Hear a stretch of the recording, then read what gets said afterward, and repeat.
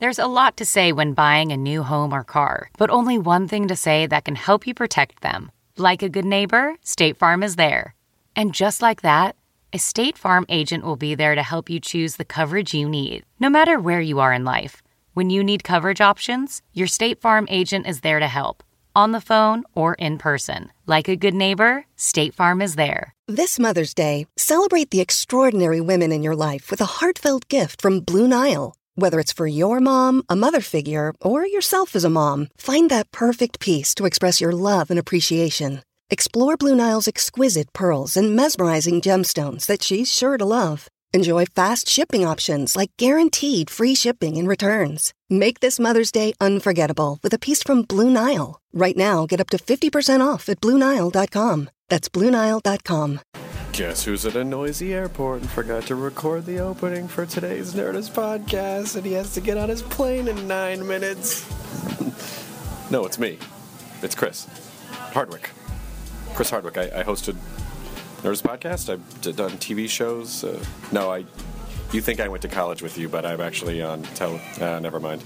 Anyway, yeah, so I'm sorry if it's noisy, but I completely forgot this morning as we're racing from Memphis to Chicago to come perform at the Zanies in downtown Chicago on Friday and Saturday night. What are those dates? I believe they're the 13th and 14th. Yeah, Thursday, Friday, and then in Chicago, and then the 15th in Rosemont. So come to those shows. Check out Zanies online. And get tickets. Huge thank yous to Samsung for sponsoring this episode of the Nerdist Podcast. The Galaxy Note 2, it's not so small that it feels like a tiny phone, but it's not so big that it feels like a tablet, but it is a 5.5-inch screen, which is perfect if you want. The video on the phone is amazing, and especially you'll get like a nice 16:9 ratio for widescreen movies. You can share stuff with the S-Beam feature. You can tap the back of another phone like a wand, and you can share large files in seconds. So, and then you have the S Pen, which basically makes the device like a virtual notepad. The Galaxy Note 2 is a super, super, super great device. So please check it out. And thank you so much to Samsung for sponsoring this episode of the Nerds Podcast, which is Malcolm friggin' McDowell. I had worked with Malcolm on Halloween 2, the reboot Halloween 2, and he was amazing. He told so many great stories, and at the time I didn't have a podcast, but I was thinking, like, why isn't someone recording this stuff? So it was great to have him come on and actually tell some of those stories more in detail. But the guy has had such an amazing career, and as you hear, I'm so jealous of the time period where he got to sort of grow up and develop and live, which was London in the 60s, and just super, super amazing stories from Malcolm, and he was absolutely lovely, and I hope you enjoy this. This is I try not to nerd out on him too much, but he was great about it. So here's the Nerds Podcast, episode number 295 with Malcolm McDowell. Soren! Now entering Nerdist.com.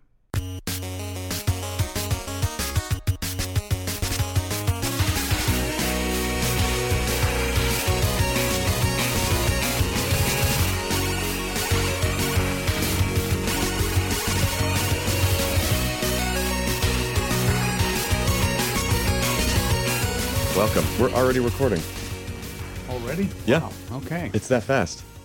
There's no fucking around. It's just we just get into this shit. Malcolm McDowell, is a pleasure to have you on the show. Thank you. I don't know if you remember this, but I was in Halloween 2. It's the part where Loomis is being interviewed on the talk show. I'm on one side of you and Weird Al is on the other side of you. Wasn't that fun? That was so amazing. It was a hilarious scene. I mean, it was cut down to the bare bones in the movie, but as I remember it, we had a lot of fun that day. It was great because Rob Zombie called me on like a Friday, and he was like, "I need another guest to humiliate Loomis." Yeah, because he's really going through this shit where he's just full of himself, and we really need it. Like, who can you think of? And I go, I just became friends with Weird Al. And Rob's like, you have to get him. Fucking get him here. I tell you, he was brilliant. Yes. Wasn't he? He was great. He was. He really was. And Mr. Weird. Mr. Weird. Yeah, hello. What? Mr. Weird. Strange name. Yeah, that was great. I enjoyed that. So, hey, well, anyway, thank you. No, please, because the best part of that is, so many people nerd out over Weird Al, but then watching Al flip out over you was such a fun... Yeah. Such a fun role reversal. It's a great little segment, that. And, it's a very dark film. And who would have thought that Loomis would be the sort of light entertainment in the film? Yeah, he's supposed to, he's supposed to be this brooding, like, doom and gloom character, and then he gets a little success, he gets a little full of himself. Exactly. And the shit goes down. Is that not the case? That was. Pretty much.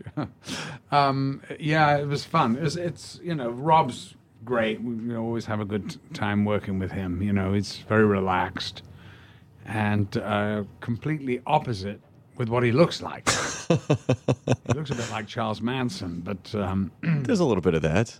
Yeah. People are always like, "Is Rob Zombie like the craziest person hanging?" You're like, well, he's kind of a film nerd. Like, I don't, No, it's he's totally. Yeah. And then you see him on stage doing his, thing. He's a brilliant performer. He really is. Yeah. But you'd never know. He keeps that very under wraps when he's directing a movie. And I'd done 2 movies with him before I went to see him on stage. Yeah. And I go, what the hell is my director behaving like that for? It's like the Alice, Rob was heavily inspired by the Alice Cooper stage show, which is like a big, eye-popping freak show horror carnival kind of a thing. Yeah, well, Alice does that so brilliantly, and he's been doing it for a while now. And he's another one who's just the sweetest, quietest guy, very unassuming. Loves to play golf. Yeah, well, God, yeah. I did a movie with him a couple of years ago called, what was it called? Suck, a musical, vampire musical. And he was in it. We were in the same hotel. And, of course, at breakfast, I was getting all these golf tips, If you put your hand just a little bit over now. Thank you, Alice Cooper. Yeah. So Alice is a great guy, too. So it is interesting within that community where, there's not that much, I assume there's not that much difference between that and the acting community, whereas, they are essentially playing roles. It's just that people think that their roles are exactly who they are. Like, no, they're characters on stage. They're bigger than life on purpose. Mick Jagger's totally different. Really? On stage. You would actually know that. Yes, well, I think most people would know it if they think about it, because, he's completely different. He's this extraordinary sort of energetic. He's just a force, isn't he? He's, when he's on stage, but he's certainly not like that off stage. He's rather unassuming. He's very bright, but it's not in your face. It's so of course all those rock singers, their persona is always very different. I'm always jealous. I'm always a little jealous of that. I feel like the 60s. Rock singer? Well, yeah, all comics want to be rock singers. All comics want to be rock singers. But just like, but being a performer in the 60s, particularly London. I think London in the 60s would have been the best place and time to have existed.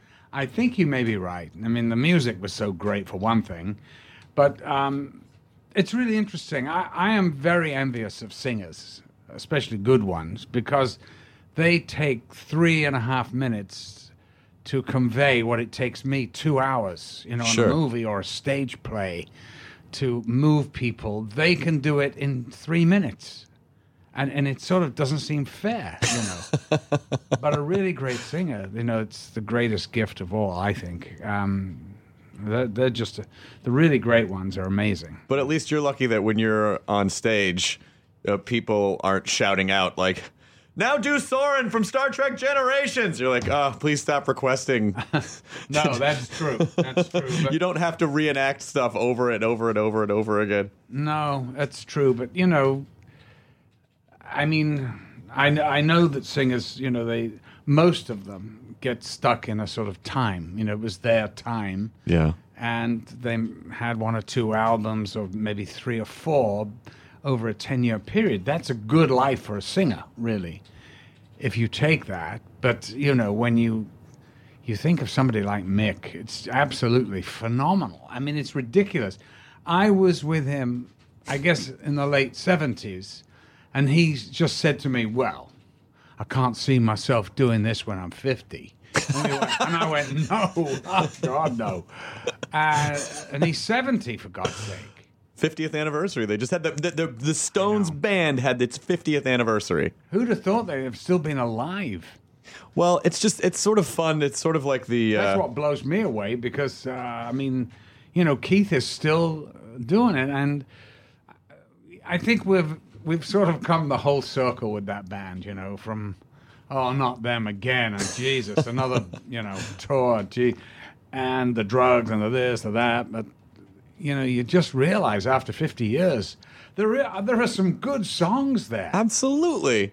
You know, they may not be all on one album, but there are some really fantastic stuff. And, you know, I'm sure you read Keith Richards' book. I mean, everybody should read it because it is so his voice, and it's such a fantastic read. Well, I think it's one of the ignorant things when people are young and they go, oh, yeah, you know, by the time I'm 35, I'm just going to give it all up. And then when you're 35, you're like, by the time I'm 50, if I fucking had not do it. And then you're like, no, I'm still a person. I still want to do stuff. Just because I got a little older, why wouldn't I want to do stuff? Well, it's almost like we used to say, you know, if I die at 30, I've had a good run. You know, that's not a bad way to go. And I suppose that would have been true.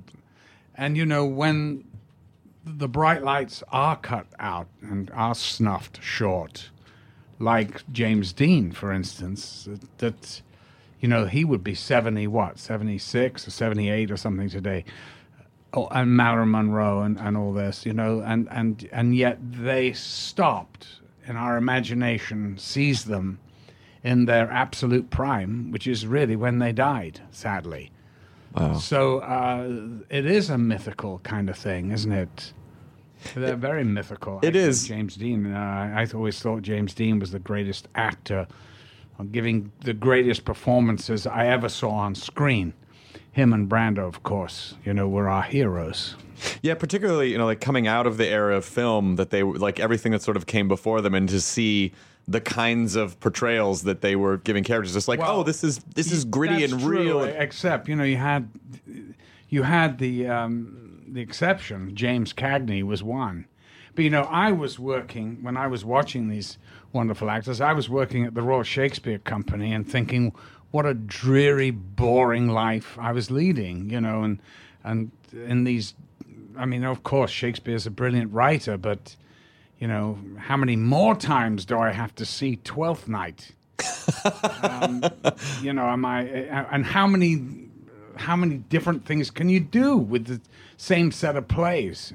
I know they do, and some of them are really wonderful, but, you know, and then go to see Brando on the Waterfront, which is one of the great performances ever on film, ever. And what's extraordinary is that our Academy, who you would think would be, you know, giving him whatever it takes, the equivalent of a baronetcy or a knighthood or whatever it is they give over here, you would think that, you know, Brando changed film acting, as you said. It went a millennium jump with him. It was just extraordinary what he brought. And then he had a lot of followers, and one of them, of course, was James Dean. And all that sort of what they call the method and all that. But it was Brando who really was the game changer. And, you know, when he died, sadly, of course he was not anywhere near the same. So sure. He had sort of a great contempt, I think, for his profession. But, you know, maybe because there was some self-loathing or whatever it was, you know, in him. But even so, you know, when he died, they should have given him more than 3 minutes, which is what the Academy awarded him. You know, it was 10 minutes for Johnny Carson and 3 for the greatest actor on film who ever lived, in my opinion. Well, I think people know. I mean, people definitely know. You know, like they understand what he meant. The bright ones do. I I don't know this because this is not my life experience, but to get to a place where a guy like Brando got, do you go crazy because you're just weirdly isolated that no one can really you can't relate to people anymore? I'm sure there's a lot of that in it, but well, here's a great story I'll tell you that was told to me by John Gielgud, who was in Caligula. Julius Caesar. Yes, we did Caligula together. John Gielgud. One of 2 films I did with him. And also Arthur, which he was stunning in that movie. Well, he was one of the greatest actors ever lived. Yeah. And yet, he knew that when it came to film, Marlon Brando could not be beaten. There was only one Marlon Brando. Anyway, Marlon, when they were shooting Julius Caesar, Marlon tapped on his dressing room door and came in to see John and said, I would like to do this speech, John, for you, and I'd like you to make some comments if you feel. Oh, wait, can you hang on one sec? Your microphone just went out. I think you're leaning on the... oh, there we go. Sorry about that. Sorry, I'm leaning on the off button. Leaning on the button. So he tapped on the door. He tapped on the door, came in and said, John, would you listen? I'm going to do the Friends, Roman, and Countrymen speech. Would you listen to it and let me know what you think? And John said, oh, of course, frightfully. I'd love to, anytime. And Brando did it for John in his trailer. And John told me, he said, my mouth was agape. It was so extraordinary. And I just said to him, well, really, please don't change a thing. It was absolutely amazing. And so a month goes by, and the producer of the film said, Mr. Gielgud, would you like to come and see the dailies? It's of Brando. Or he went, oh, yes, I'd love to. I'd be very interested.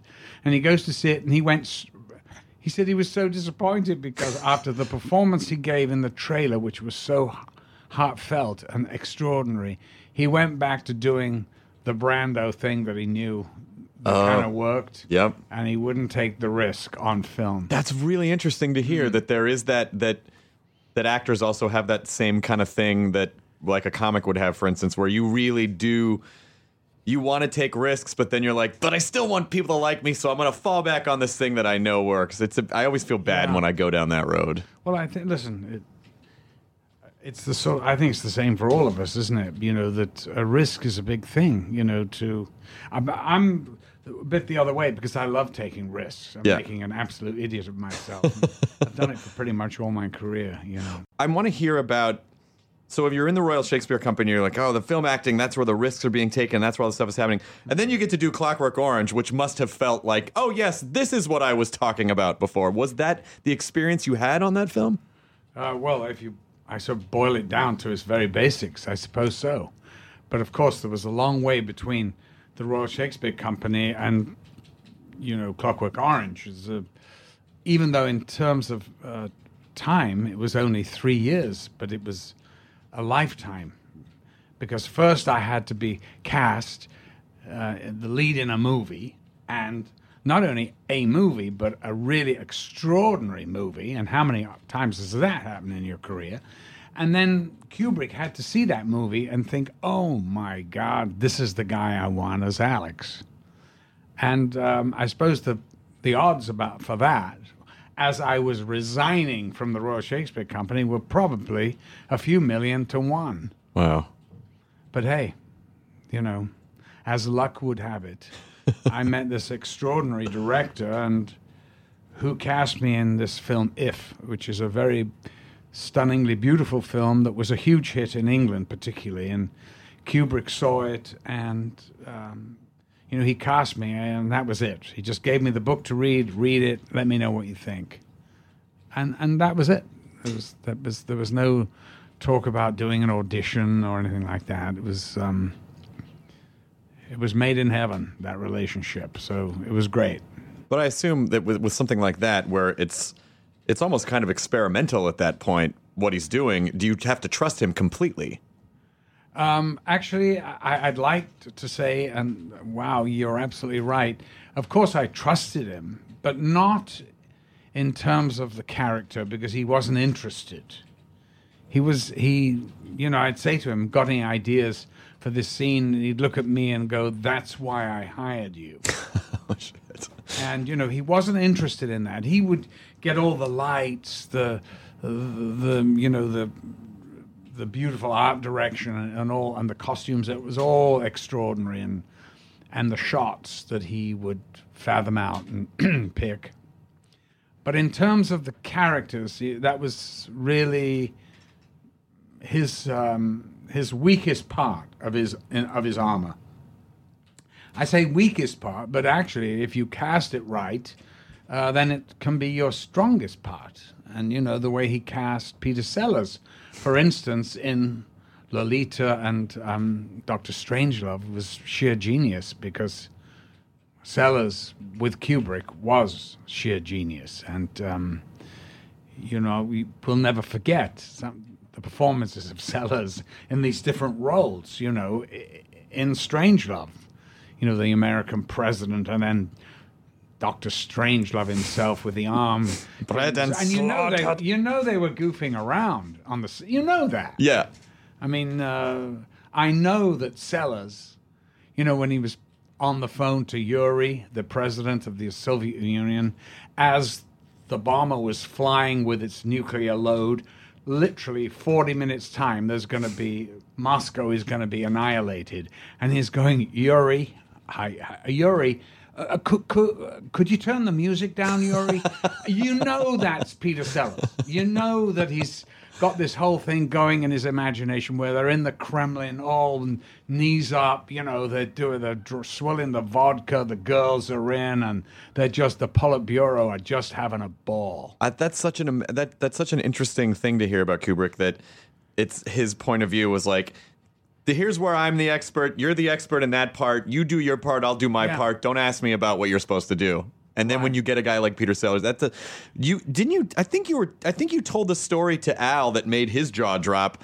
That was something about a dinner that you were at with Peter Sellers and Michael Caine, and it's like some fucking insane. Yes, because we had the same agent, this man Dennis Selinger at ICM in London, and all the main actors, I guess, of that particular time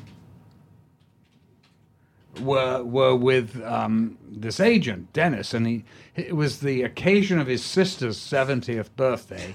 They took this private room in Julie's restaurant in Penzance Place, and so it was, I don't know, a table for 20 people, and all the A-list clients were there: Kane, Roger Moore, Jesus, Peter, of course, and Sean Connery. They were all there. And so they put me next to Peter Sellers because we were kind of friends and because we'd been in Kubrick movies. Sure. And also I knew that not to be offended because he wouldn't talk to me. Sellers was a complete manic depressive. So for the first half of any meal that you had with him, his head would be on the tablecloth. And he'd be so zoned out, as if he was on Thorazine or something. Wow. And he'd be completely out of it. And anyway, so I was talking to the man on the other side of me. I was a producer or whatever. And we were talking away. And suddenly, one of the ladies on the other side of the table jumped up because she'd lost a diamond stud out of an earring thing. And she jumped up, and suddenly it was just like a sort of an awakening or something from being there, Sellers kind of perked up and leapt up and did 25 minutes stand-up as Inspector Clouseau, which was one of the greatest improvs I ever saw in my life. And he was accusing everybody of stealing it. Oh, my God. I mean, he just went round the table to every single person there.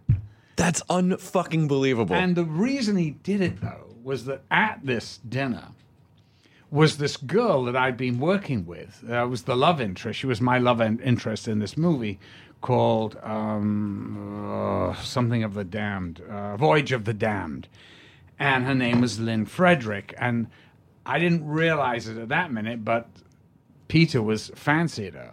Okay. So that was his kind of way, I guess, of showing off to her. Comedy peacocking. Oh, you got to say. So then we went back to she and I think I must have taken her as a date or something, or sort of. I never dated her, but just a sort of friend, you know.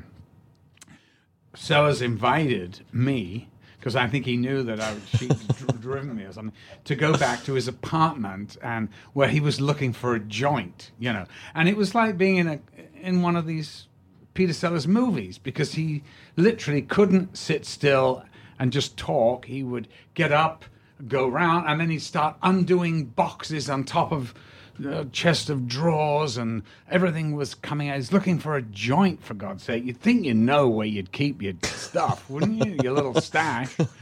But I think it was all for Lynn. And then he said to me, he goes, Malcolm, this is the truth. I can go into a room with 40 beautiful women. One of those women is poison for me. I will go straight up to her and ask her to marry me. And that's what he did. Because it was not a successful marriage. Even though she became his widow, actually. She outlived him, but sadly, she died of alcohol poisoning. I can't believe it. She was a young, beautiful girl. It's so... I mean, it's the sort of the comic curse, and it's worse for some than others, but but the thing that's fascinating to me about Peter Sellers is the idea that he could be so zoned out and then not only come to life and start performing, but be so calculated as to have a reason for doing it. Like it sounds like there was some sort of a weird anarchy control thing that isn't super common. You know, I never really thought about it before, about him. But it just occurred to me that was the time when he met Lynn, and that obviously is why he did this extraordinary performance, because he was showing off. Thank God for it, because, you know, it gave me, anyway, one of the most spectacular remembrances I ever had of him and London. I mean, that was so extraordinary. You know, I used to get the call from Dennis Selinger, the agent, and he'd go, Malcolm, he'd puff this pipe. I'd go, Malcolm, dinner tonight with Peter. And I think, oh, Christ. Okay, where are we? Oh, lovely restaurant. We're going, you know, on the river. And off we'd go. And literally, for the first half of the meal, Peter, head down, completely out of it. But, you know, he was a very, very sweet man, really. He really was. He was just, you know, he just had this disorder, and that was it. And, you know, Spike Milligan, another great, wonderful comedian from that, from the Goons. He was another one that had the same thing, you know, and he had the same kind of manic depressive thing. But he was another genius, I think. They were all very extraordinary, those guys, you know. I often wonder, would I want that level of comedic genius if it came with the dark stuff that accompanied look at Richard it? Lewis, for God's sake.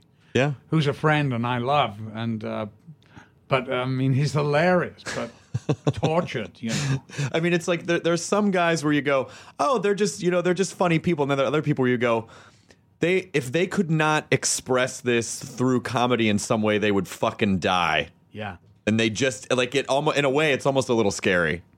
It's shocking. Well, Richard told me this one story, which I think is very indicative of his whole thing, is that, you know, he finally gets the call from Johnny Carson. And you know. Of course. That was a career make or break. Mm-hmm. If you got yourself booked on the Johnny Carson show as a young comedian, it's like, I don't know, the equivalent of, for an actor to be cast by Spielberg or something. Right. So he goes and he calls his mom and he goes, Mom, you know, I got booked by Johnny Carson. I'm on the Johnny Carson show. And there was a long pause and she said, well, who else is on? Just slowly hanging up the phone. Oh, yeah. Saying, what? No, I'm on. It's me. Yeah. But who's the A guest? Yeah. Oh, come on. Well, that's nice to hear. Who else is on? You must have done the Tonight Show. You know what? I didn't do it. Really? Because I was having a row with Kubrick at the time, and I pulled myself off it. Oh. A little bit of trivia there. Really? Was it? Did you solve the row? You don't have to talk about it if you don't want to. No, we didn't. We never resolved it, and sadly, it's one of those things that I never saw him for the last 30 years of his life. So, I guess that I regret that. It was a really dumb-ass thing to be so prideful as not to pick up the phone and say, I'm coming up for lunch or to have a coffee or whatever. Yeah. But I didn't, and neither did he. And then it was too late.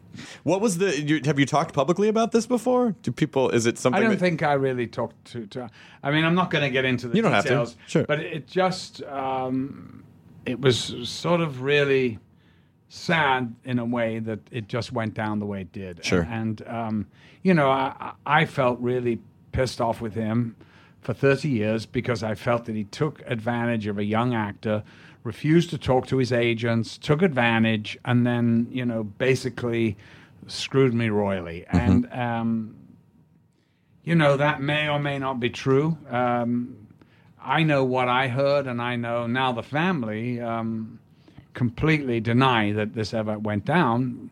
But they can deny all they want. Sure. But I know what the truth is because I was there. Yeah. And it may not be in the file.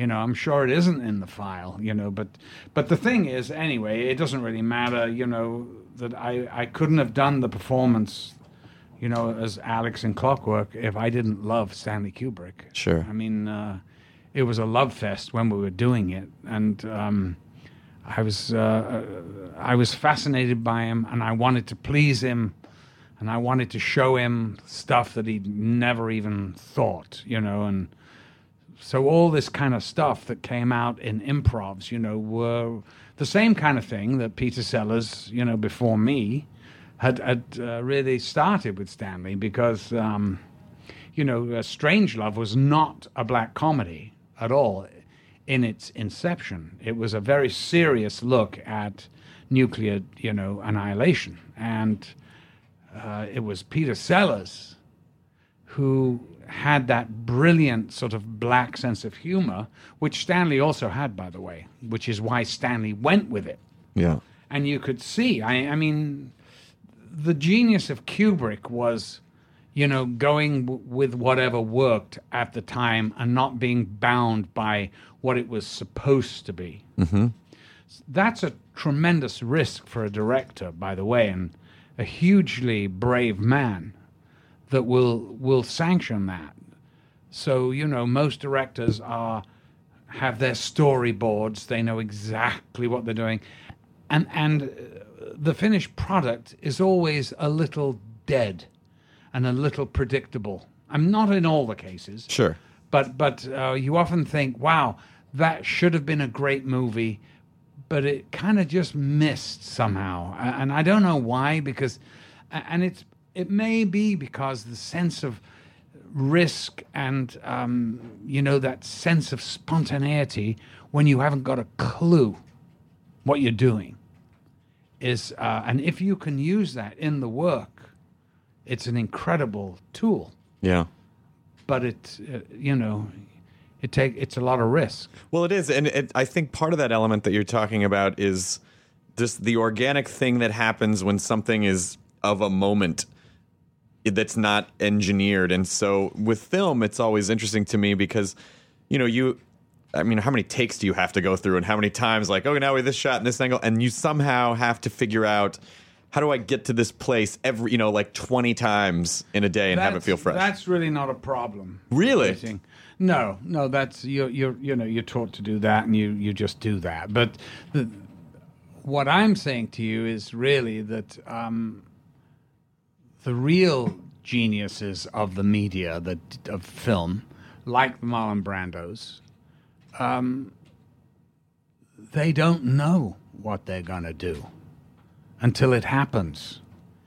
I mean, maybe they've thought about it. They've thought in broad strokes, but they don't know. I believe they do not know quite what's going to happen when it happens. And that gives it a spontaneity that you can't really act. Well, I guess part of the challenge is probably getting what would be considered your left brain out of the way to just sort of let stuff happen. Right. And some of those people are just able to, there's just no barrier somehow. You just have to, most people have to ignore their brain to get to that place. And other people are just, they're just sort of an open book. Yeah. I guess. I mean, listen, I admire Daniel Day-Lewis, but I just, I cannot admire the way he gets to his thing. I mean, you have to admire what he does because he's a great actor, and there's really no question about that. But it sort of goes against my grain where I'm coming from as an actor, because my feeling is, well, for instance, I'm sure that most of your audience know that he lives the part. Right. You have to call him Mr. President. Right. For 3 months before.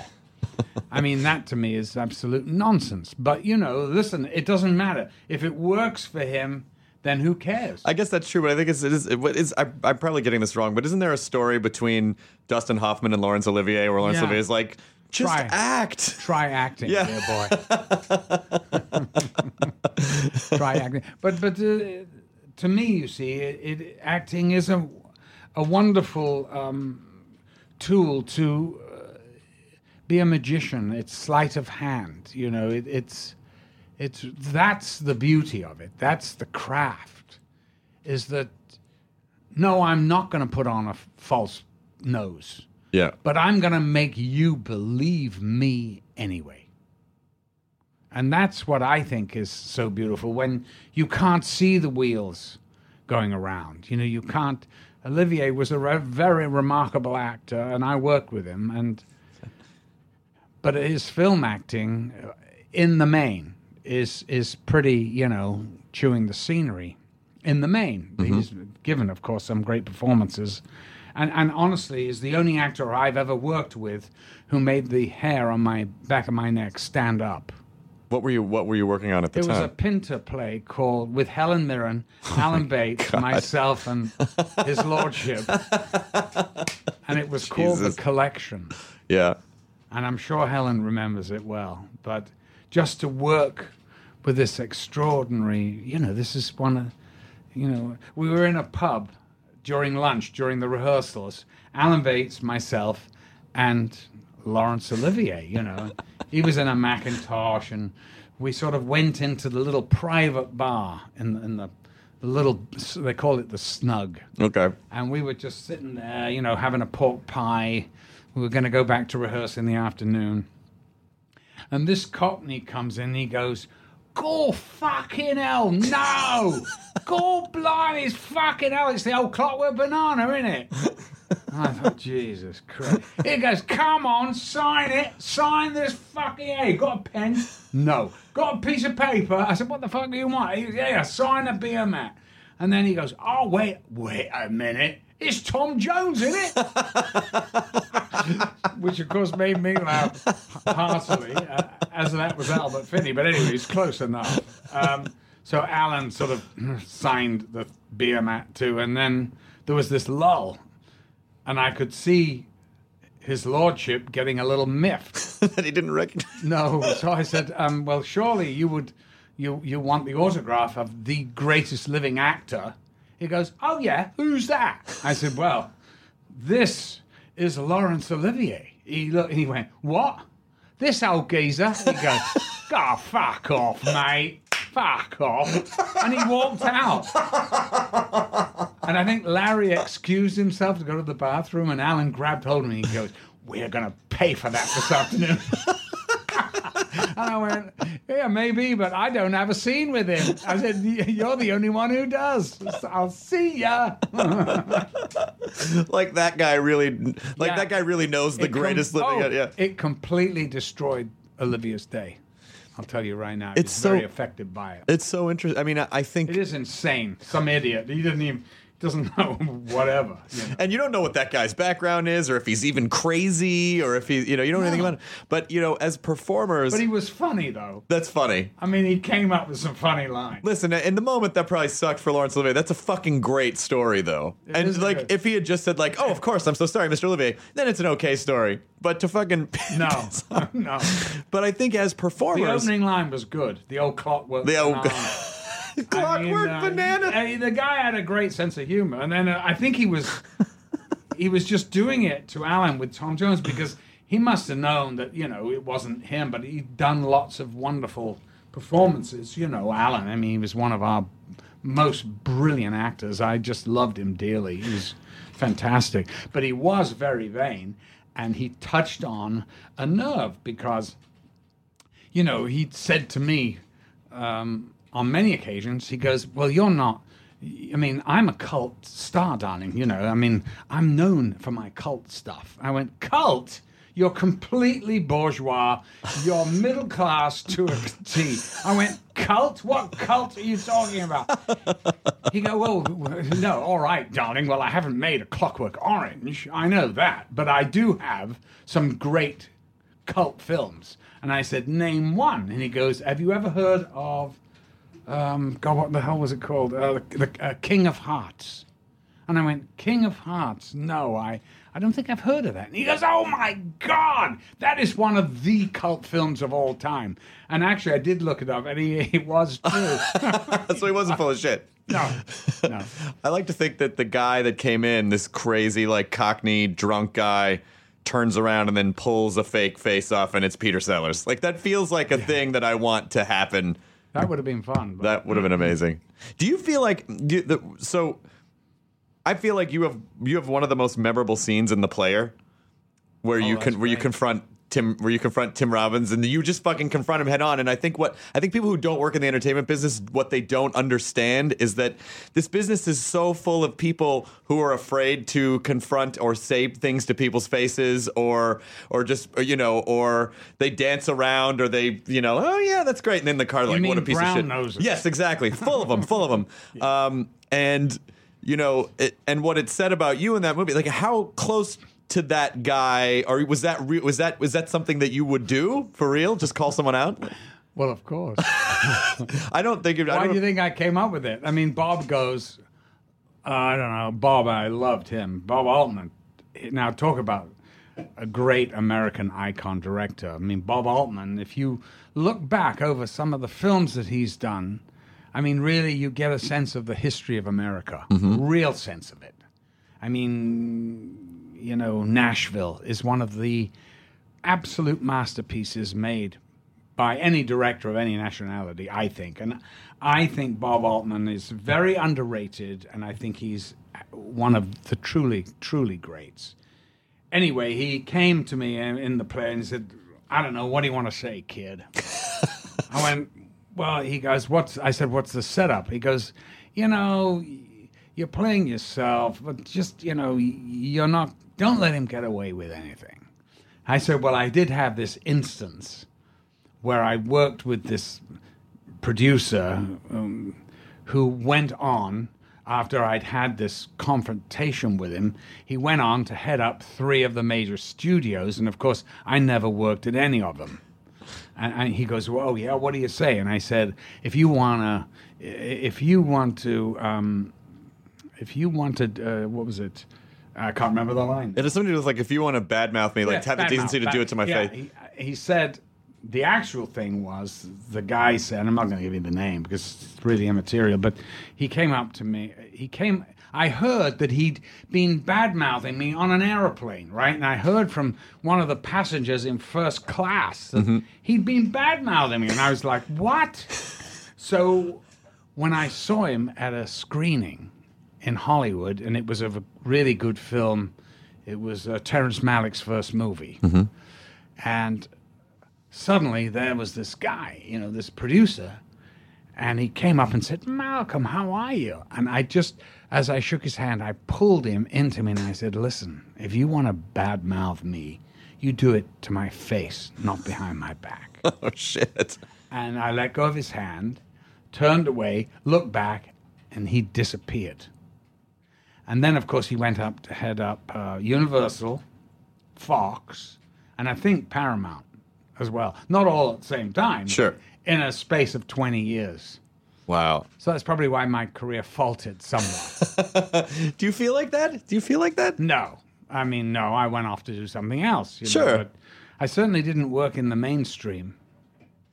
And it was probably a really stupid thing to say, in retrospect. Do I regret it? Well, hell no, because it gave me a really good line for the player. Well, not only that, but it's just, you want to be able to talk to people like people. And if someone does something shitty, you want to be able to say, you did something shitty. Yes, I agree with you. And we never do that in most of the business. We don't do it enough. We don't tell the truth because it's self-serving. We want to be hired again. Yeah. And, that's money, that's your mortgage, and that's your kid's education. So you can't be stupid.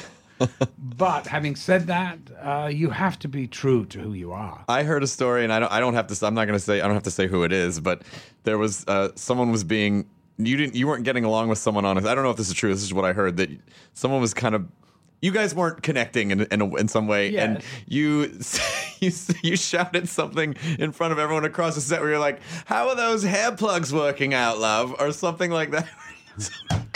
Well, it does get slightly askew, but I think you're talking about Entourage. There was a lot of fun, but listen, I have to say, Entourage, which I think is one of the consistently funniest shows that was on TV, and I think that Doug Ellin is a genius, actually. The way that he could consistently keep it really fresh and funny.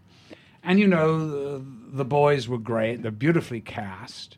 And especially, of course, my old nemesis, Piven, who was absolutely brilliant. I did say to him, I think, after my first episode, I said, well, I hope you're going to get used to playing the heavies now because they're never going to let you play anything else. He went, oh, yeah? All right. I didn't know what I was talking about, Of course, that was a great part for him. And, he seized the moment and he made it his own. He was brilliant. But listen, I love to tease him because you can't take anything too seriously. I guess I like that. I mean, it's important because it's so easy, particularly with what we do, to take it really serious. Like, this is really important. Are people talking about me? And just like with Laurence Olivier, I feel like people who are good performers are naturally sensitive because they can sort of be empathic to the world around them. But the downside to that is that we're also emotionally raw a lot of the time and can easily get put off. So it's so hard to remember. It's like, it's not that fucking serious. It's acting, it's comedy, whatever. Fucking relax. Honestly, in this town, I mean, the way that they throw money at things that are, for some extraordinary reason, hits. Yeah. And we'll take, E's most successful show, The Kardashians. Yes. And you go, they're making millions from this reality show, which is, well, I mean, I watched half of it, and it's sort of like, what? I want to know, and I want to understand why. It's like watching a train wreck, I think, and these ridiculous people, and you go, wow, I just absolutely don't get it. But listen, here we are. We live in a capitalist society, and if you're pulling them in, then you deserve to get your just desserts, and that's the way it is. Yeah. But it does amaze me sometimes. I mean, I don't begrudge them at all, but I'm absolutely fascinated by it, really. Yeah. It's the power of celebrity is so staggering without any real sort of talent.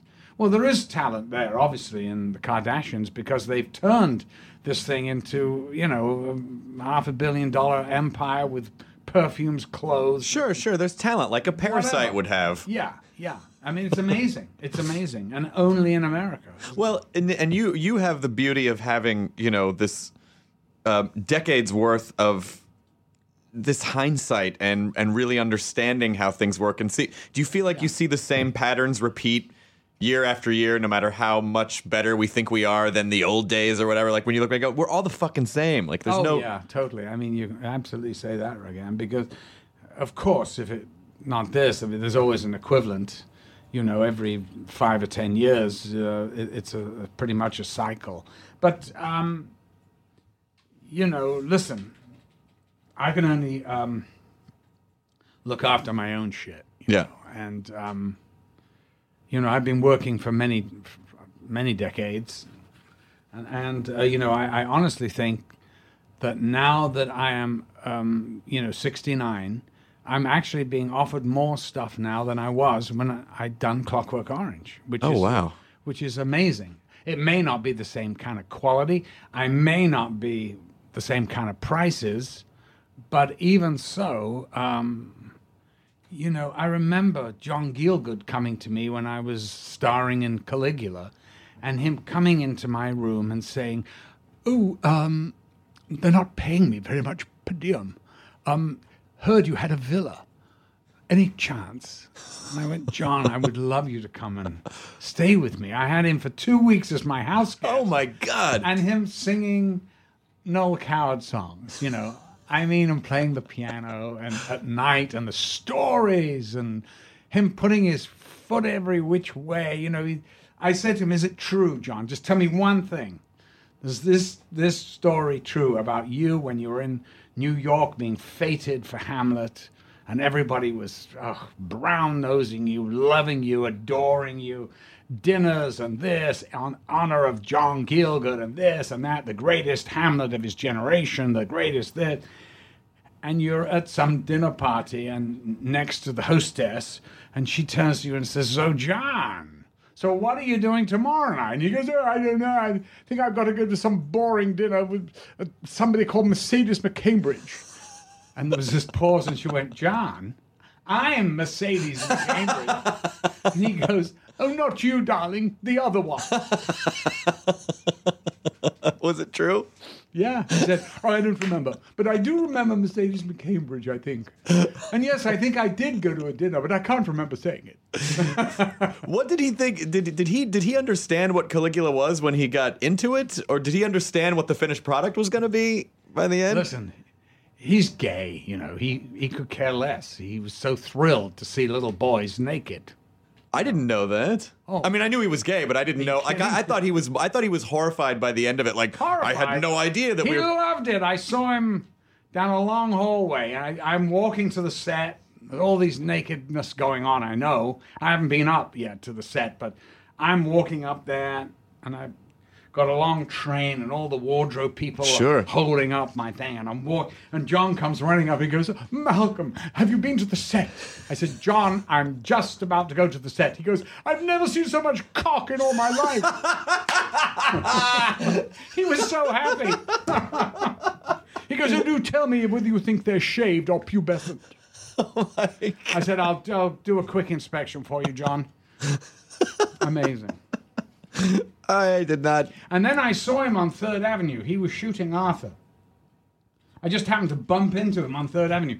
He goes, "Seen the film twice." Wow. He goes, "And I paid once."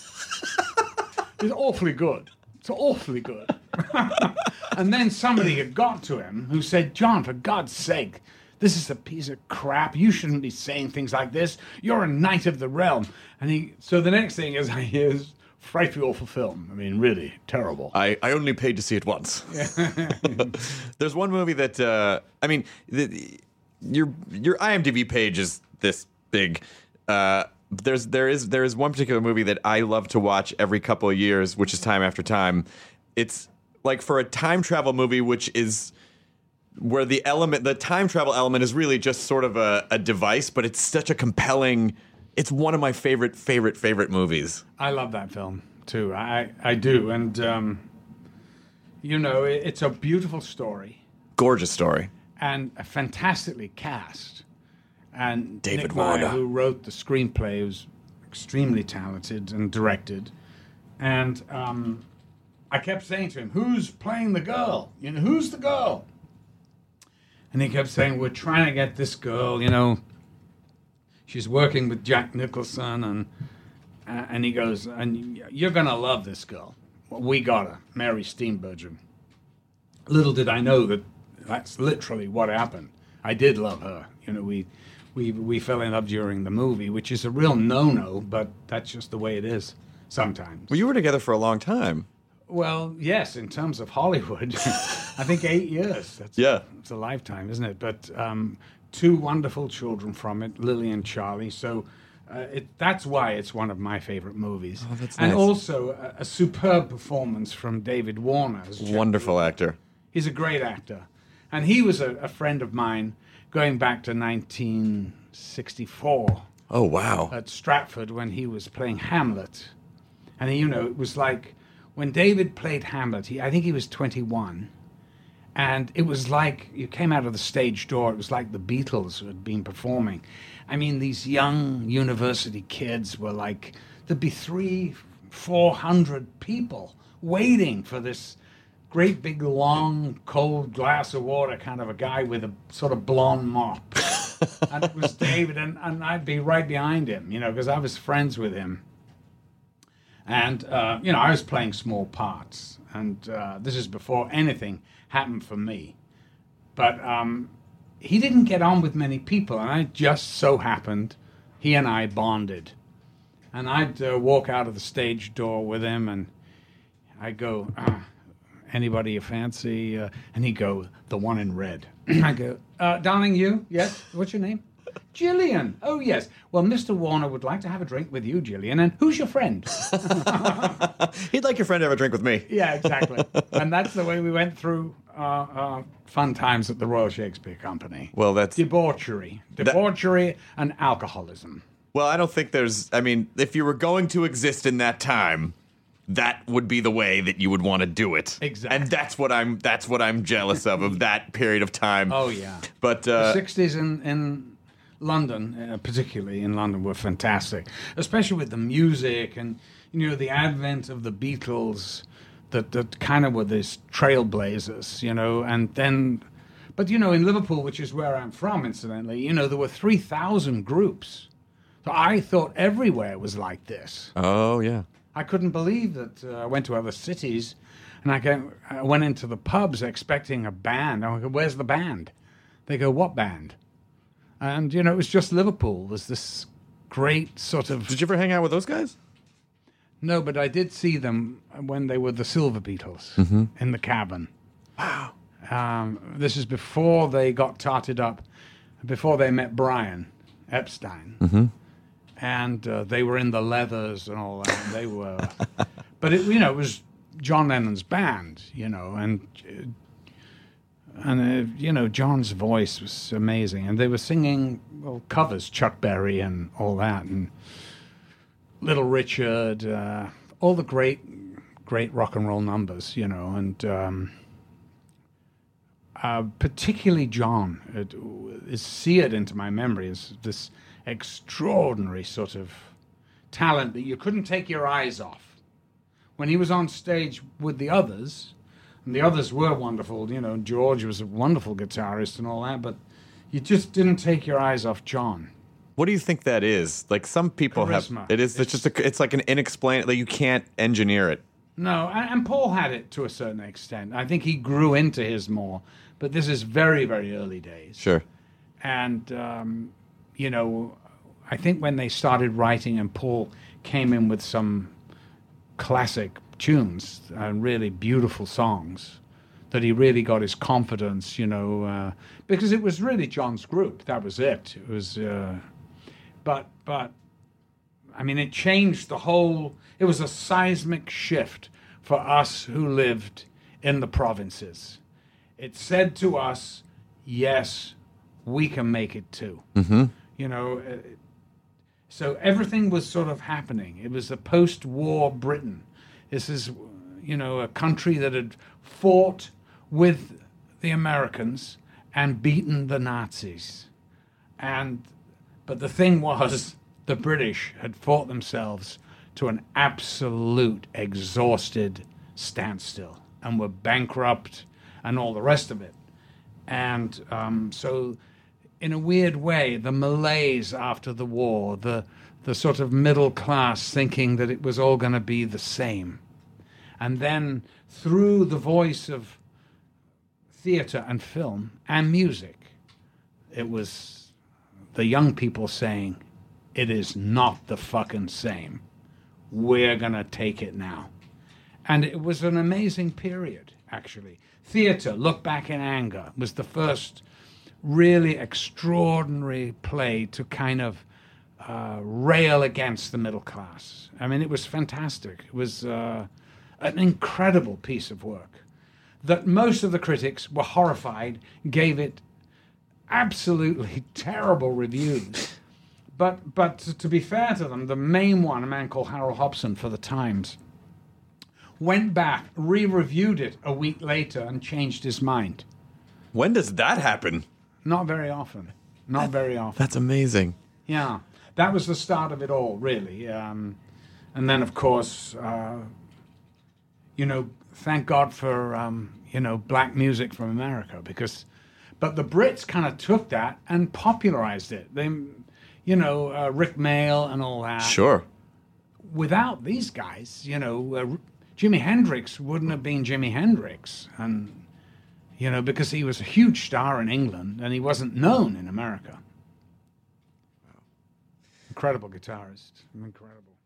Well, I'm super excited and jealous and thrilled that you were able to come on the pod. And I'm happy that after all this time that you seem totally happy and you seem totally like, I'm glad that you're working all the time and that, that you came out, I don't know, that most people don't survive that kind of a thing, particularly to go through, because I always think the 60s would be great. The 70s would have killed me. The 80s would have made sure I was in the ground. The 80s were the worst sort of time for me. I did not enjoy the 80s because it was all every man for himself. It was the sort of selfish generation, I suppose, whatever. I don't know. I mean, thank God I didn't live in England under Margaret Thatcher, although I did immensely admire her, in many ways. And, she bit the bullet, which is what's going to have to happen here. Sure. The bullet has got to be taken, and it's got to be bit into, if there is such a word. Well, I think bit into works. Good. But I want to talk. I just really the last thing is just let you talk about the movie, the Silent Night movie. Oh yes, is that why we're here? Well, I don't think. I mean, that's just an extra thing. I mean, we were here because I wanted to kind of fanboy all over you for an hour, and then you're in this movie. Which, by the way, Donal Logue is in the movie, and I fucking love Donal Logue. Oh yeah, he's an incredible actor. Very wonderful. Well, they're all very good, and it's a little modest film in terms of Hollywood, but which doesn't mean to say that it's modest in its in what it's doing. It isn't. It's it looks great, and it's there was a movie in the 80s, I believe, that was the original Silent Night, Deadly Night. Yeah, that's right, and I didn't see it, but I heard it was pretty deadly. So we've taken this idea and tried to really run with it and make it fun. It is a comedy. I mean, it's a sort of horror comedy, if you like, which doesn't mean to say, you can, as the performer, it doesn't really make any difference. You have to still play the truth of it, because otherwise, you can't be laughing with the audience. I mean, but so it was a lot of fun to do, and I often thought to myself, what the hell is an English cop doing in Maine? But nobody seemed to care. And I figured, well, that's what I used to say about what's his name? Oh God, the little English actor, Dudley Moore. Oh yeah, Dudley was an English guy. He goes, I don't know, but they didn't want me to do anything different, so I just did it. I went, nobody questions it. No, I mean, if it's funny, they don't give a shit. No, they don't give a shit. That's so true. Anyway, this is not an out-and-out comedy, but it's to scare you and make you laugh. It's a scary scream. Yeah. And fun, and fun part to do. And, we all had fun doing it, and hopefully they'll do okay with it, and we'll do another one. Who knows? I just enjoyed it because I'm not playing the heavy. I didn't have to go around dressed as Santa killing everyone. Right. I don't know how many... I mean, it's hilarious to see the, parade of Santas. It was like, in the old days, you'd taken a tab of LSD or something, and you'd been transported to Winnipeg in Canada. I mean, go figure. And there's all these, the 50 Santas, and they're all looking the same, and it's hilarious, actually. It's sort of scary and funny. And, of course, they always get the wrong one, Sure. And he's practically slaughtered half the town before they figure it out. Is this how you pick when you pick a movie? Do you go, this looks fun. This is what I want to do and have fun. Yeah, you go, where is it? Oh, I've just been there. Oh, I enjoyed this, some good restaurant. And how much? Oh, okay. Well, I think we can make that work. And who's in it? And the director is, oh, okay, good.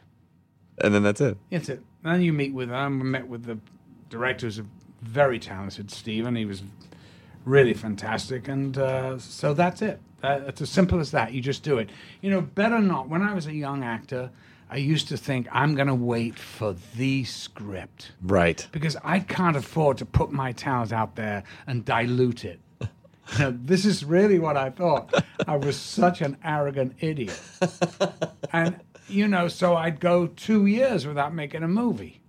And then I'd make one, and it would be terrible anyway. So I thought to myself, what the fuck am I waiting for? This is insane. And I used to think, how could